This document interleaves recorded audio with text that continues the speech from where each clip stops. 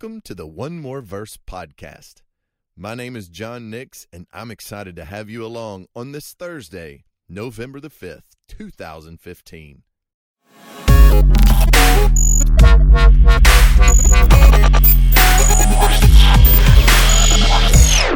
Today's reading was Joshua 24, 14 through 31. So come on, let's discuss what we read together. Imagine the scene. The elderly leader of Israel comes before the people. Now, anytime the people got together, an address of this magnitude always carried a certain amount of weight. God has always, throughout Scripture, had people gathering for significant things, and this was no different. This elderly leader that had walked with them for so long, not just as their point person, but also as a servant among them, he calls the people together. There's rest from all the land on every side, and they're in the promised land. God has kept his word, and they're there. And Joshua calls the people together for this significant time to say, hey, do not forget all that God has done. Look around and remind yourself of the history. You know, this is one of those things that for us is so vitally important. How often do you rehearse God's faithfulness in your life? How many times do you, as the old song says, count your blessings? Joshua calls together the people, and he reminds them, God has done incredible things. Think about where we are. This is the fulfillment of his promises, and now it's time, and I am to challenge you. This elderly man, as he stands before his people, is not just talking in a way that he has not demonstrated with his life, but he comes together not only with the authority that God has given him, but he comes there with the moral permission that has been granted by his faithfulness. And in this moment, he challenges them to serve with sincerity and faithfulness. And it reminds us, and it's important for us to know, as followers of Jesus, it is possible for you to do good things and still not please the Lord. So often, there are those times that if we're not careful and we don't measure our heart's motivation, if we don't see what the gospel implications are for what we're doing, we'll find ourselves just giving ourselves to tasks and going about them, but we may not be pleasing the Lord. We read Scripture and we think of Pharisees and we immediately disconnect because certainly we must not be Pharisees, but it is possible to do good things and still not be right with the Lord.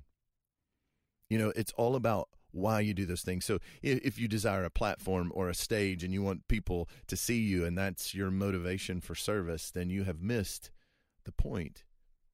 No, Joshua calls these people and he says, listen, it's time for us to serve in sincerity and faithfulness. God is exclusive. He's not going to share his glory, and it is time to put away anything that would raise itself up against the glory, majesty, and beauty of our great God.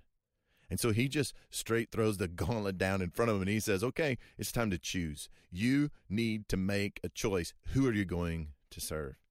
Now, I love Joshua's boldness when he says, hey, as for me and my house, I'm going to tell you what we're going to do. We're going to serve God. And this was not some just nice thought that he was expressing. This was not just some words that the people kind of rolled their eyes and went, not this again. No, this was a man who has fought, who has seen his friends and family fall in battle.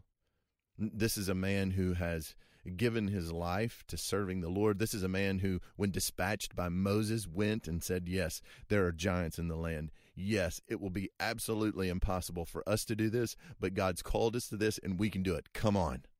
This is a man who has led them, and his whole life seems just to be a testimony of faithfulness. God has brought them into the land. He's performed signs and wonders, and Joshua says, do not forget. And so then he takes it up and he raises the bar to a whole nother level, and he reminds the people that God is holy and he's jealous and he's not going to tolerate any inconsistency. God is exclusive. You see, for a lot of people, when it comes to following Jesus, we want to boil it down to this simple list of codes and rules, and we have to do this and we have to do that, and God is just an add-on and an extracurricular activity in our lives. For some people, this whole idea of following Jesus is something that really only has to manifest itself maybe for a few hours on Sunday, and maybe not even every Sunday, and we miss the point.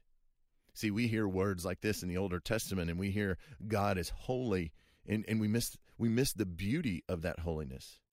God has to be infinitely holy, or he is not God. God is holy and separated because he's the only creator. Everything else is his creation, so he is not like the creation. He is the ultimate cause and reality for all things.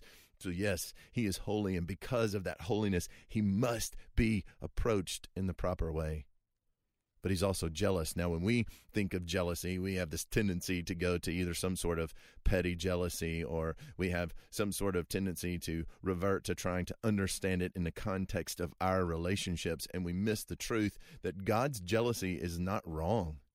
God's jealousy is absolutely right and well placed. It is because of his holiness. It is because he is the only one true and living God. He can be jealous of his people. He can be jealous for his glory because it is due him. It is owed him. He deserves every bit of it, this magnificent and wonderful God. And Joshua reminds, listen, he cannot tolerate your sin. It cannot be just the add-on to your life. We must get away from seeing this as following Jesus as just some other activity we do. No, Jesus is our lives. And then sometimes we miss in the covenant, we miss that these warnings of, you know what, if you don't obey and if you don't follow the covenant, it comes with curses. And so the people are very demonstrative, and they repeat their intention. We're going to serve God. We will be witnesses against ourselves. And so it was clear. Any later calamities that would overtake Israel would not be because of God's unfaithfulness. It would be because of theirs. And so Joshua says, listen, if there's true repentance, if you are ready to not just talk about what you're going to do, but ready to do it, then it's time for you to go ahead and let's put away our false gods. You see, there is this bit of hypocrisy that's going on even in the moment. For us as followers of Jesus, as Calvin says, our hearts are just these endless idol factories, and we're always placing our worship and our hope in the wrong things. And Joshua says, listen, I hear what you're saying, but it's time to demonstrate it. Put away anything that would raise itself up against the glory and authority of Jesus. And then we find that Joshua wrote these words down in the book of the law. Even just the fact that Joshua was permitted to add words of any kind to this sacred book lets us know that the people regarded him as a messenger, a prophet of God, and it was immediately regarded as scripture with all the authority that it came from the living God. And so they mark the spot of this covenant renewal, and this was a spot that goes all the way back to the time of Abraham, and he sets up a stone as a witness to what the people had said, to what the Lord had said, to what Joshua had said. And so here's this monument, this place where we can put a stake in the ground. We can be reminded of all that God has done in future generations. When we walk by, no, that's not just a rock. That's the place where God brought us into the promised land. Joshua reminded us of all that he did, and we made a covenant. Listen, we are going to follow God. Let us be reminded that we must choose every single day. You see, for a lot of people, they think that following Jesus is that thing you did that one time at that one church and that one event. Sometimes we relegate this choosing to follow Jesus down to christening or catechism or confirmation or church membership or baptism or attendance or whatever. And we think, well, I did that one thing that one time. I want you to know.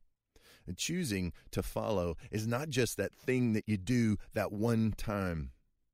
Jesus is your life, and as such, he must be followed, as the Bible says, daily taking up our cross and following after him in self-denial. And so we have this testimony of a life faithfully lived.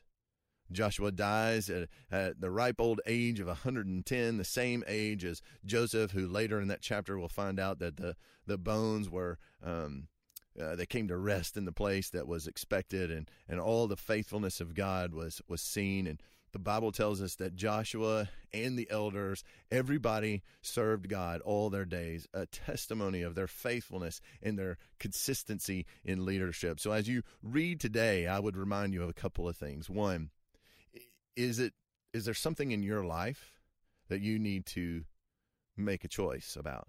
Is there something else that you're putting your hope, you think that your satisfaction and your purpose and meaning and identity is all wrapped up in something other than Christ? If so, hear the words of Scripture and choose who you will serve. The second thing is there an ongoing pattern of faithfulness and obedience? You see, as a follower of Jesus, the ongoing pattern in our lives is to be one of repentance and belief. So I pray that as you read today and as you've seen what God has done in his great story, God has kept his promise. The people are in the land. And a wise leader who has seen the faithfulness of God and has experienced his grace now calls others in repentance and faith to follow. And that is our call today. Are you following?